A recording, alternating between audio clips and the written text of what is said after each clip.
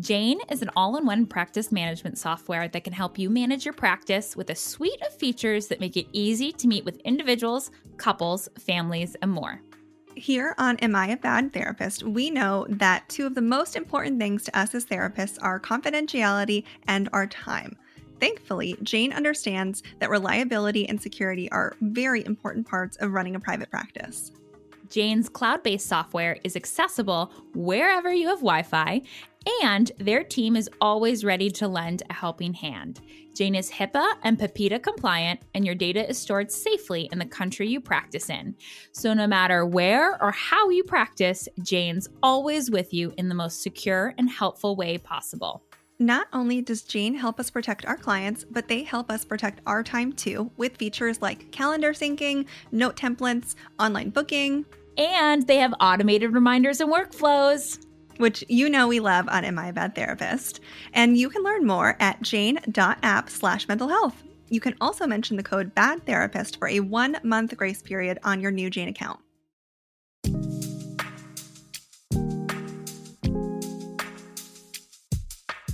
Have you ever asked yourself, am I a bad therapist? Well, you're in the right place. I'm Allie Joy, licensed professional counselor and board-certified art therapist. And I'm Catherine Esquer, a clinical psychologist, and this is Am I a Bad Therapist? Join us each week for stories from behind the closed therapy door. You'll hear experiences that made us ask, am I a bad therapist? Including bloopers, jaw droppers, and other difficult moments that normalize the unique struggles of modern-day therapists. This is a space with no experts, no gurus, and no hierarchies. Just humans sitting in similar chairs. While we're certainly not promoting actual bad therapy, we are here to shine a light on the messy situations that therapists face on a daily basis and to normalize that mysterious gray area of clinical practice that no one wants to talk about.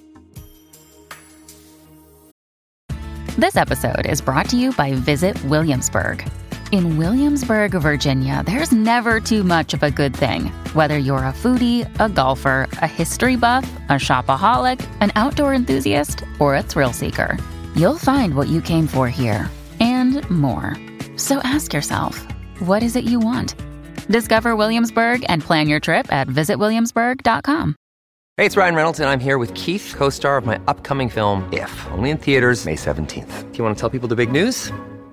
All right, I'll do it. Sign up now and you'll get unlimited for $15 a month and 6 months of Paramount Plus Essential Plan on us. MintMobile.com/switch. Upfront payment of $45 equivalent to $15 per month. Unlimited over 40 gigabytes per month. Face lower speeds. Videos at 480p. Active Mint customers by 531.24 get 6 months of Paramount Plus Essential Plan. Auto renews after 6 months. Offer ends May 31st, 2024. Separate Paramount Plus registration required. Terms and conditions apply if rated PG. Another day is here and you're ready for it. What to wear? Check. Breakfast, lunch, and dinner? Check.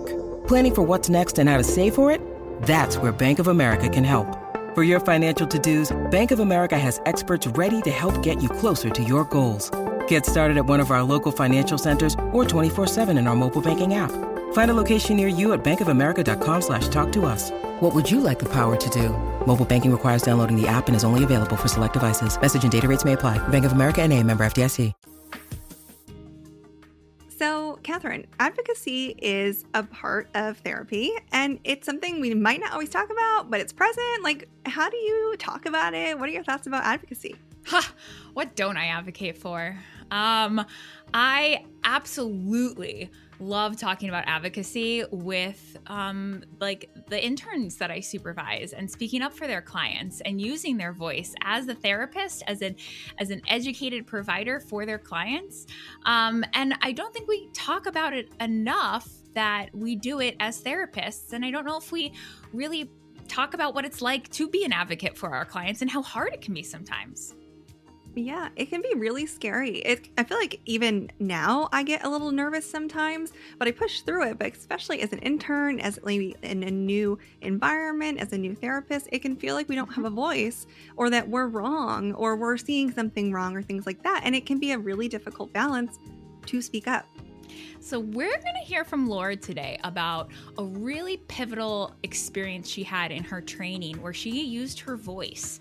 And it doesn't go the way she hoped it would, but she talks about how it benefited her moving forward. So tune in and just remember that this is not a substitute for clinical consultation, ethical guidance, or therapy itself.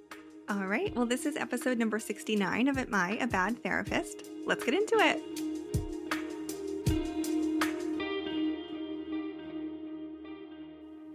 Hi, Laura. Welcome to the podcast. Hi, thanks so much for having me. We are excited to have you. And before we get into some bad therapist moments from you, why don't you tell our listeners a little bit about yourself? Sure. Well, I'm an integrative trauma therapist, and my practice is in Maryland in the United States. And I have 2 podcasts, Therapy Chat and Trauma Chat. And I founded Trauma Therapist Network 2 years ago as a place for people to learn about trauma and how it affects us in our lives, to learn that it is possible to heal after trauma and that help is available. So it has a searchable directory, and it's also become a membership community for trauma therapists. That's awesome. Well, so many exciting projects. We know you from podcasts and things, but we're excited to have you as a guest. So why don't you jump into it? What made you question if you were a bad therapist? All right. Well, thank you. I am really happy to be here and talk with you. And I've been thinking about it a lot. I don't really think that I have had the thought, am I a bad therapist? But more like thoughts like, is this what I should be doing? Mm-hmm. Why did I want to do this? Is this right for me? Kind of. So it's funny, when I was thinking about it, it's like the thoughts of questioning my own self. It always seems to be external, more like, they're to blame, not me. But some of the hardest moments I've had as a therapist have always been moments where my own stuff got activated, basically. So one specific thing I can remember, and this is when I was still in grad school, was actually both examples I can think of right now. I was in grad school. So in my first clinical internship, I remember I came into the field with a lot of background working with trauma because I had worked in a grassroots organization with survivors of sexual violence, and it was very trauma focused. So that was the perspective that I brought in before I went to grad school.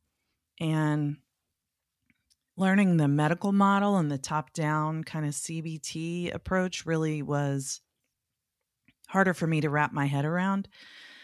But I was in my internship, and it was one of the first days I was there. My supervisor said, okay, you're going to have some cases. You're going to take over these cases from other therapists here who have left, or, a case that I used to work with or whatever.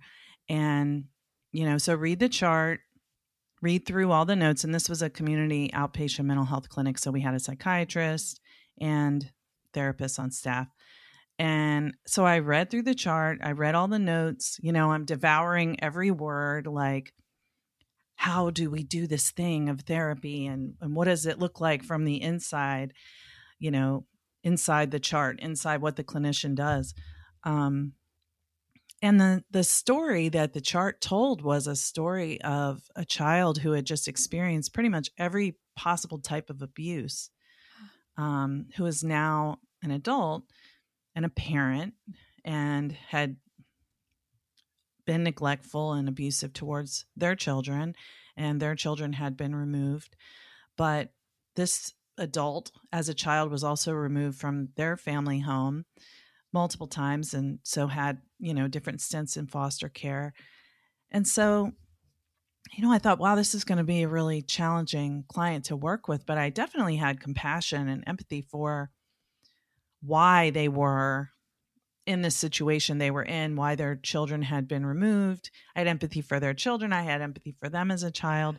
But my supervisor was talking to me as if the case presentation fit a diagnosis of, like, I guess you would say sociopathic personality disorder now. At the time, they said antisocial, and then they even said psychopath, psychopathy. I was like, is that even still in the DSM? It wasn't. And but there was nothing in the chart about trauma in their diagnosis. So they had no PTSD, no rule out PTSD. It was just all these, bipolar, borderline personality disorder. And so that was the first time where I really, even though I didn't really question myself deeply, I was like, how am I going to do this? It doesn't seem like this field that I wanted to be in realizes that trauma is a factor in people's behavior and emotions. So it was one of those moments where I had to deal with like confronting a conflict that I didn't really want to or know how to approach. I was really conflict avoidant, which is my stuff, right? And so it was a moment where I had to ask my supervisor, well, why are you saying sociopathic personality disorder when this person clearly has trauma? Isn't it PTSD?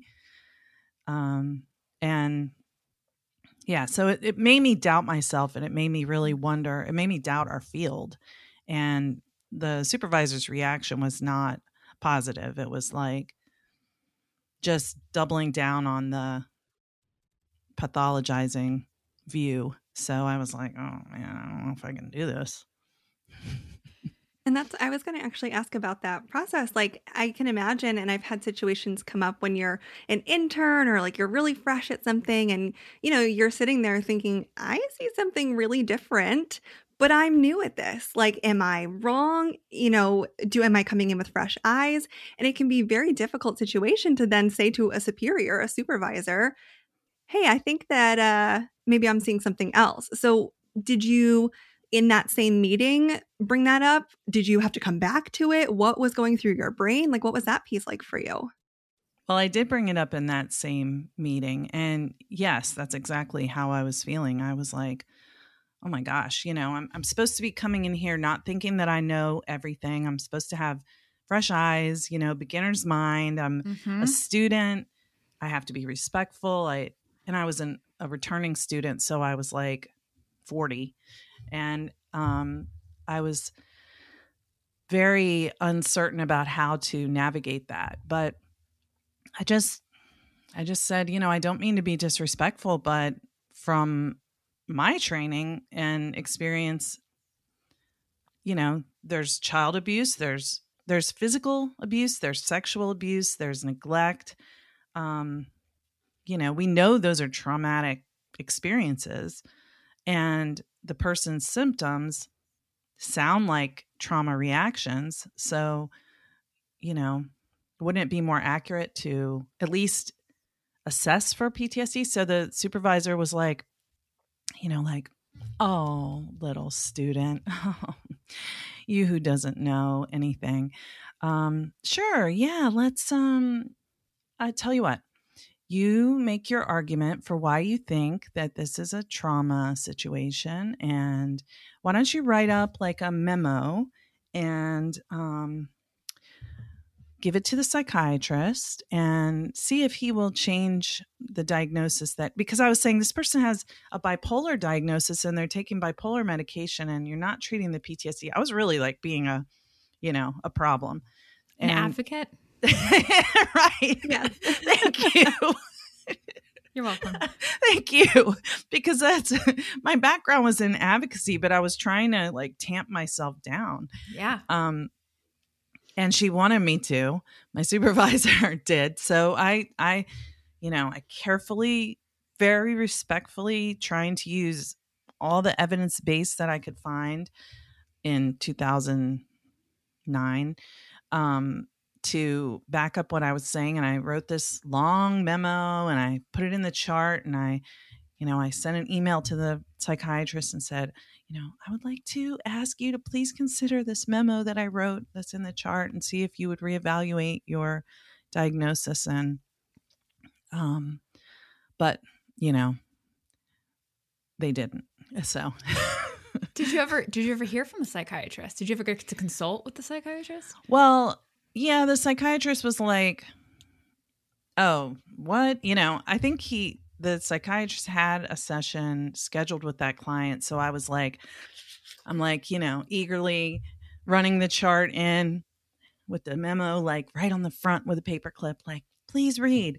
And the psychiatrist had the session with the client, and he didn't communicate with me at all. And then, so I asked my supervisor, I'm trying to follow the proper, the psychiatrist was like unapproachable. So my supervisor was like,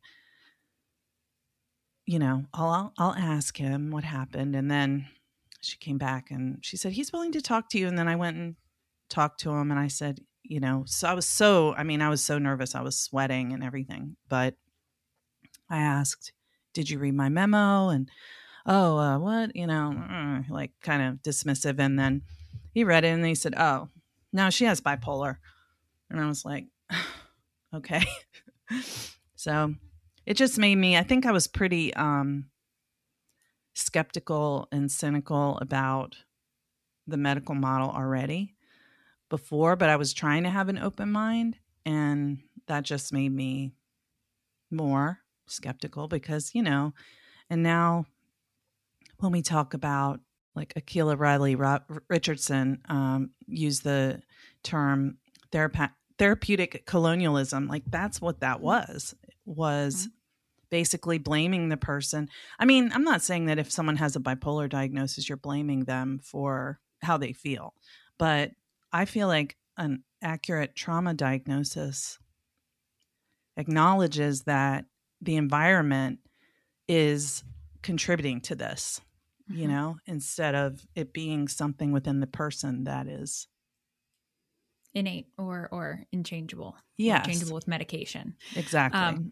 Well, I think you're also speaking to just an accurate diagnosis is incredibly validating, right? And that can help propel treatment. An inaccurate diagnosis can be a blocker as well.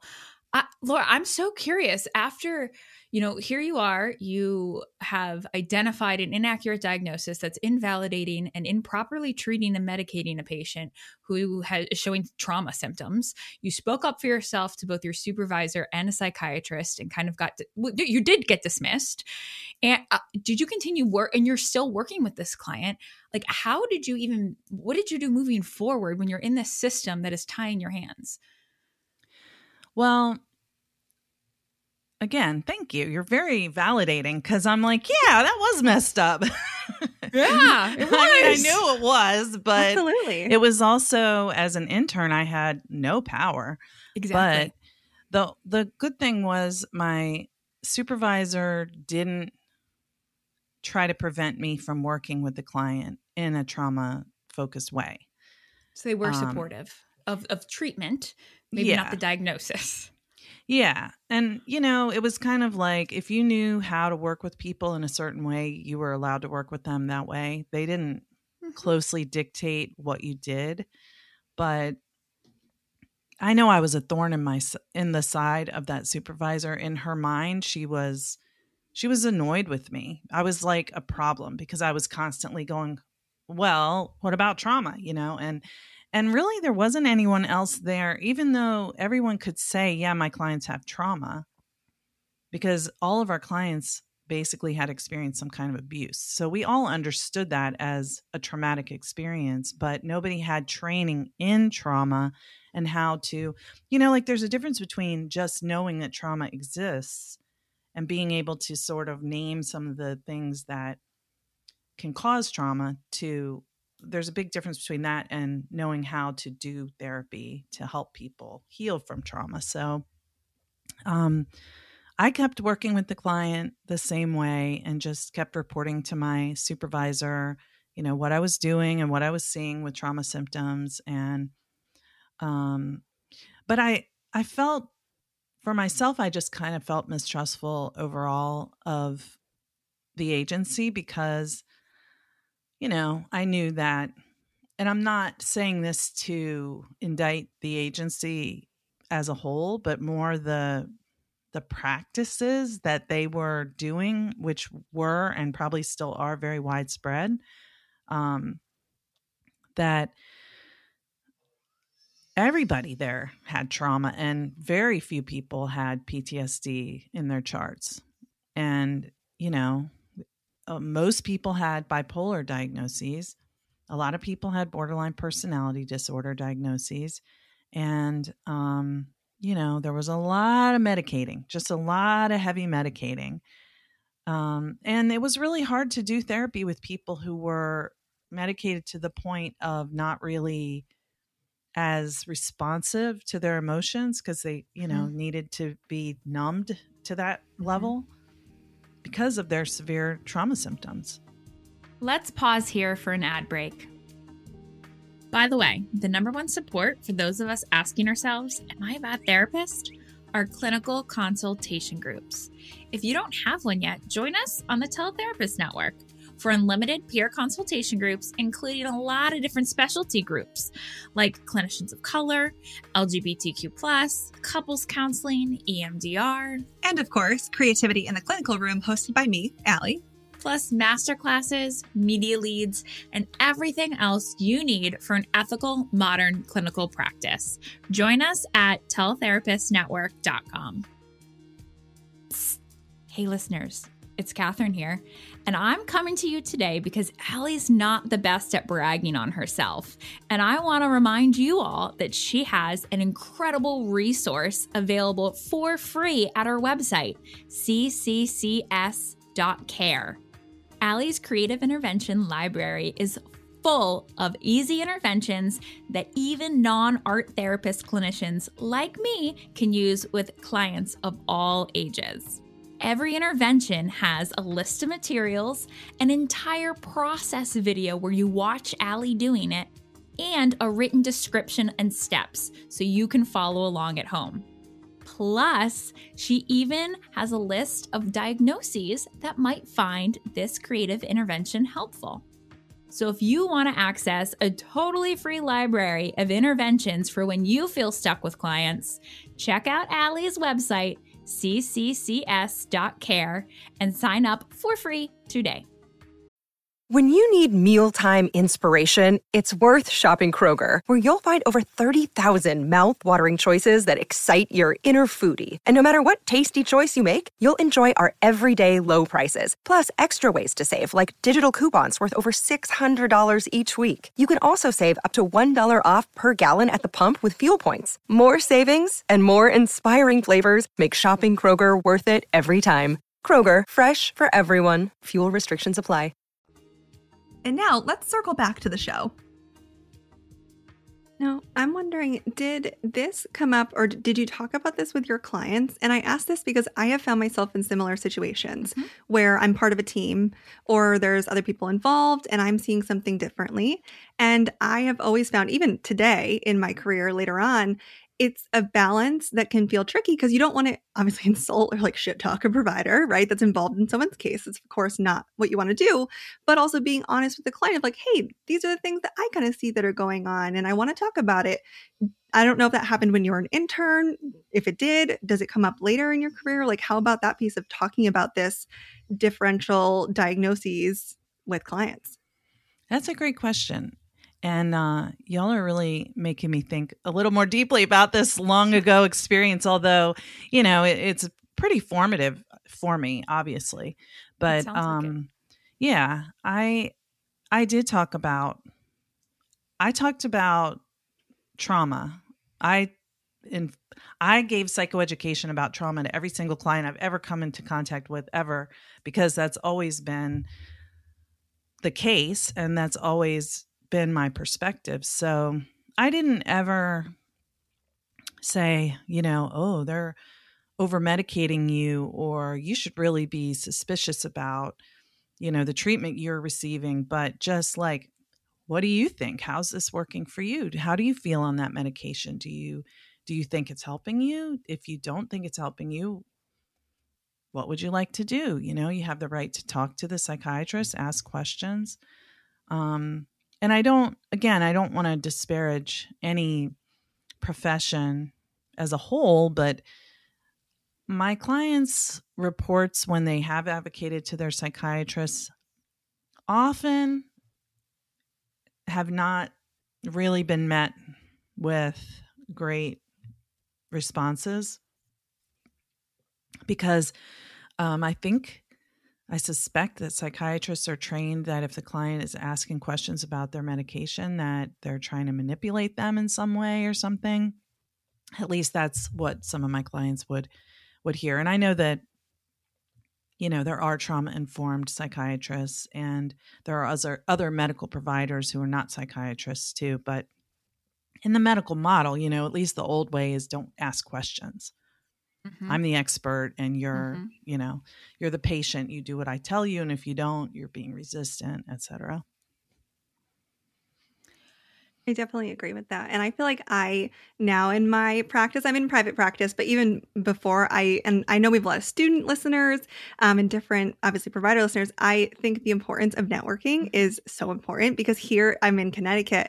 I have a handful of psychiatrists who I adore. Mm-hmm. I love them. I'm always texting them first, like really finding the providers you align with. And if you're in an agency, they have the psychiatrist at the agency. Obviously, that's a different situation. But I think just even reminding ourselves that trying to connect with like-minded providers and find those people and work with them and collaborate can be so amazing and important. It can be great for our clients. And I have my handful that I go to so frequently when I'm looking for referrals. And it's just finding those people, though, who do align with what we see, our values, our clients, things like that. But it can be so tricky when you're kind of like not stuck, but you are with a certain psychiatrist at an agency or something like that. Right. And, and this was an example of where people who have less means have less opportunities for access to a variety of providers. They can go where they can receive the help. And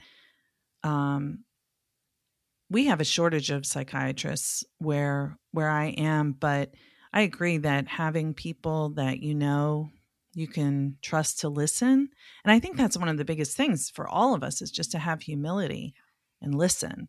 Mm-hmm. If the client says, I don't like how this makes me feel, be curious about that instead of just saying, they're trying to get some medication that I don't know what the thought is, honestly. Now, Laura, you mentioned, and I'm not surprised to hear that this was a really formidable experience in your training and internship and probably career. How do you think it shaped where you went next or where you're at now? Probably the biggest thing was just, my values, I've always known that doing the right thing isn't the easy thing. And also being very conflict avoidant, it was challenging to speak up. And as I'm a trauma survivor too. So when you have experiences of, if you express a dissenting view, you might be hurt or you might be left or something bad might happen to you. There's no shame in being conflict avoidant if you have reasons for being afraid to do that. But at the same time, I think probably the biggest thing was just that I do have a voice, and I like to remember that in situations like that, the thought is, or maybe my reaction is, well, I don't want this person to be mad at me, meaning the psychiatrist. I don't want my supervisor to be mad at me. I don't want anybody to think I'm not a good therapist. I don't want people to think I'm not a team player. At the same time, this is an injustice that's happening and it's not right. And I am in a position that I need to speak up about it. So what can I do? And who am I aligning with? I think that's one of the deepest things. Am I aligning with those in power against someone who's has less power or even powerless?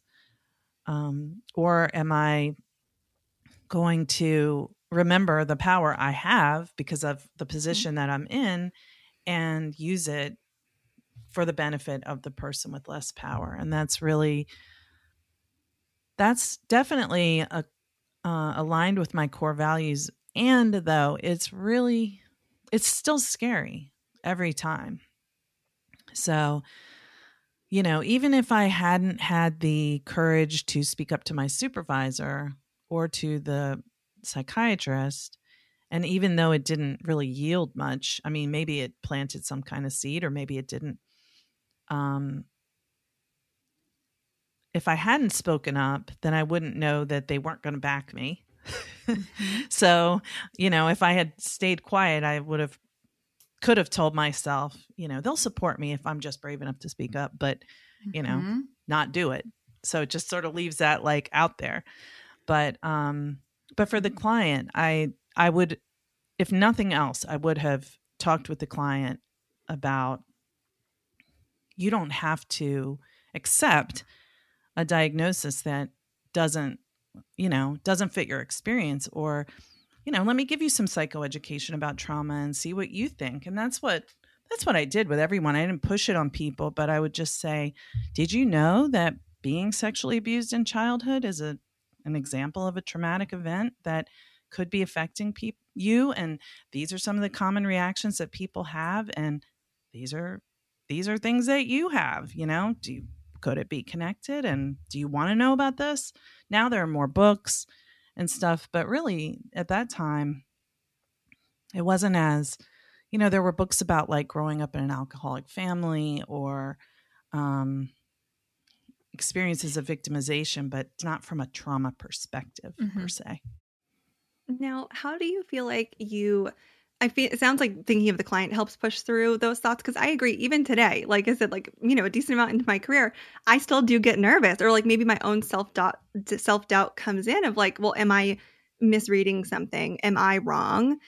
I agree though. I also tend to have the perspective, like I'd rather be the squeaky wheel who's wrong and like trying to look at every lens, and I'll accept being wrong if I am, but I'd rather bring it up. But how do you push through those kind of the fear, the self-doubt that might come in?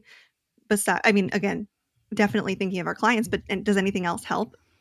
Yeah, well, you know, I'll be honest, it's not easy.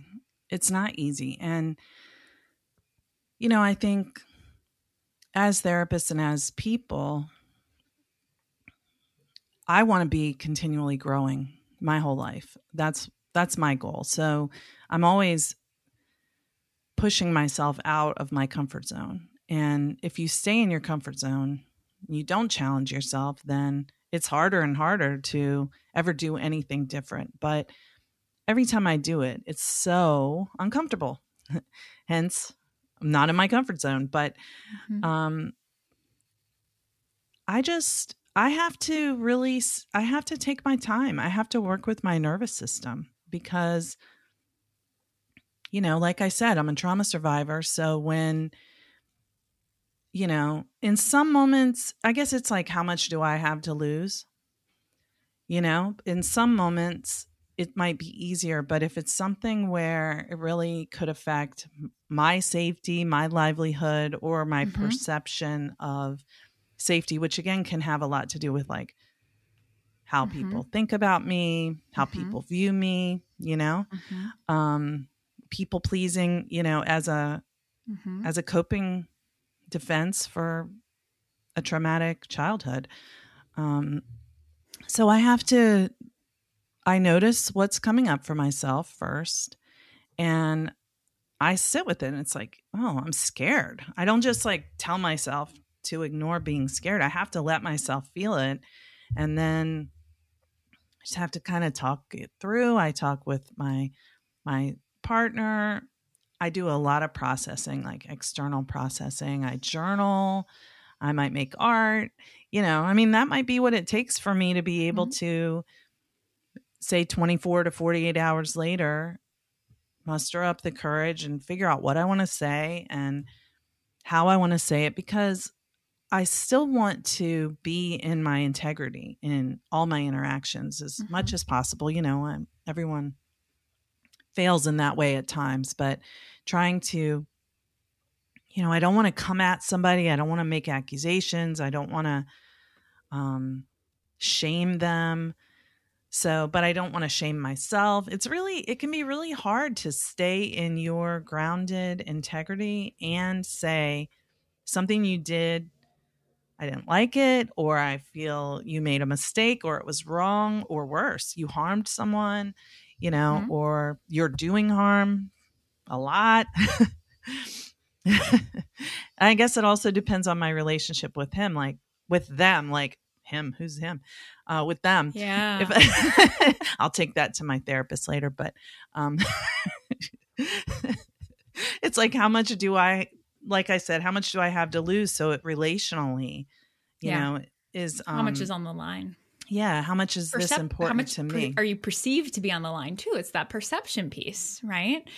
I can relate to this as an intern, as well as the groups who are not in power, right? I want to relate this back to kind of the trainees experience, Laura. I'd love to hear your thoughts on specifically what you're speaking to, like staying in your truth and your authenticity.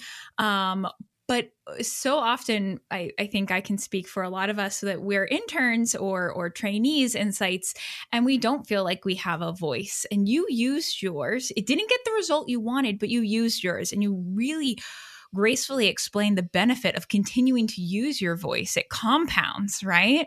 Even if you don't get the result you want the first time. What advice would you give to younger or fresher, newer therapists in the field who are still in that phase of being supervised or deferring to more tenured faculty? What advice would you give them on using their voice? Well, I do think that humility is valuable. So not coming at people in like a power over way ever, but also remembering, like from the Lion King, remember who you are. As Simba, remember who you are. Like trust your own inner knowing and your wisdom, because you do bring a lot. You came into the field with a whole life and a whole set of knowledge and wisdom and skills, and trusting your intuition. But I think another piece of it that's important to name when we talk about trusting your intuition is that our gut instinct, which is like our fear sensor, isn't necessarily the same as our intuitive wisdom, but we can think that our fear reaction is telling us something and we have to take action. So I guess I would say too, like, get in touch with your own trauma history and your attachment injuries that we all have, because that will help you know when you're maybe reacting to your own story and when it's about what's really happening therapeutically. So, I think going back to this client, like for me, I think somewhere inside it, I can identify with the idea of, being seen as bad when I was really struggling, and not, struggling because of things that were not my fault, weren't in my control, but being seen as a problem. And in this case, my client was seen that way. And so I was willing to take on being a problem, which is probably what I was doing when I was younger too, right? Acting out. Yeah. So it was kind of like using my gifts of acting out for the benefit of someone else. But I found a way to do it where it didn't sabotage myself or the client, And so I guess with that, it would be like taking your time, just really kind of going slow and examining what is coming up for you when you feel like you need to advocate, because sometimes our advocacy can be overly strident to where it almost is like we are becoming in a power over kind of thing. And you don't really people don't listen to you that way. I mean, I guess there are a lot of different approaches. There's activism, and sometimes it's not, nice. You do it the way you have to do it. But in our profession, when thinking about how to advocate or how to speak truth to power in these settings, I don't know. I don't want to say don't shake things up, because our field needs a lot of shaking up. So I guess just make sure you know you do what you do intentionally, so that you can think through some of the consequences and what risks are you willing to take, what bridges are you willing to burn, because if you, let's say you're in the spring of or let's say you're in January of your final internship, if you blow things up too much, you might have to repeat that whole year. And that's like paying for another year of school. So maybe that's a sacrifice you're willing to make, or maybe you can do it in a way where you don't lose that and you still get your point made or get your advocacy that needs to happen. Yeah, I hear a couple of things. One is go slow and get really comfortable with yourself, right? Like get really comfortable with what you're doing, why you're doing it, what the risks are. Be comfortable with weighing risks and benefits, and that you don't always have to speak up every time you can or should, because you should be really thoughtful about when you do. There was another theme, but I forgot it. Allie, do you remember? It was just such beautifully said. I can at least Laura, say what's beautifully speaking said. to me. What's speaking to me is similarly like because I feel like I'm a very instinctually feisty person. Like when I see an injustice or I feel like I need to advocate, my initial reaction is 100% feisty, and I have to pull myself back. And I like the intentionality piece is really so strong in this message for me of like, I need to collect myself because clearly I'm getting fired up. I want to be heard in the way that will get across my message and still be an advocate and still be strong, but without, like you're saying, without that overpowering piece. So I definitely think, again, for myself personally, I usually have to take a step back, journal, process it, verbalize it, go to my network of people, and then come back more prepared and like thoughtful. So I can at least say that's what I'm hearing and relating to so much in this message. Yeah, I would say, we all have someone we trust to check in with about things. So maybe just taking the time to ensure that that what you want to say is coming across the way you want it to, and that you're comfortable with the potential outcomes. I mean, in this situation, to be honest, when I look back on it, I was doing nothing wrong. I was doing what was right. And they were doing something wrong. So it was really kind of about exposing. Now, hey, family secrets comes to mind. Another reason why it's hard to speak up, right? It is. But exposing wrongdoing, and there's many ways to make a difference. So, you can do it on so many levels, from micro to macro. And I know that every client I worked with in that agency knew that they had trauma, and knew that I believed them, and knew that, I would back them up if they wanted to advocate for themselves, and I would advocate for them if they wanted me to. So I can live with that, as long as I know that I was doing what was aligned with what my clients wanted from me and were asking of me, then I was in right relationship to my power. I love it. Well, this has been such a wonderful conversation, such an important message to talk about. We can't thank you enough, Laura. And if our listeners want to connect with you outside of the podcast, where can they find you? Well, thank you so much for having me on. This has been fun and very thought-provoking.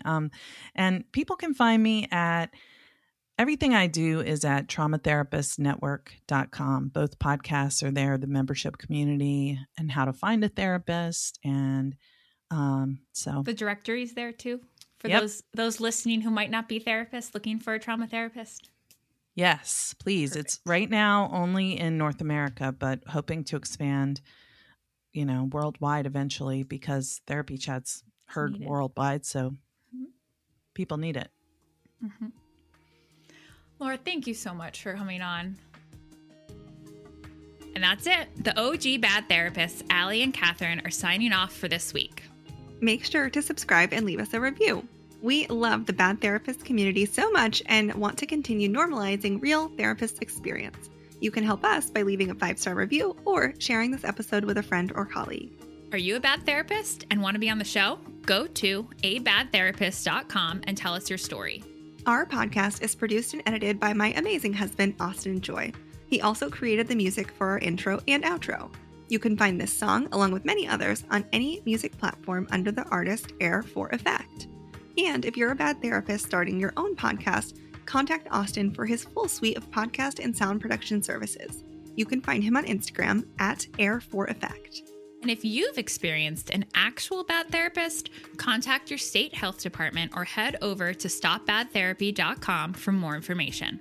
And if you've liked this episode, we've got plenty more. Yeah, over 50 therapist stories ready for you to binge if you can't wait for our newest episode next Monday.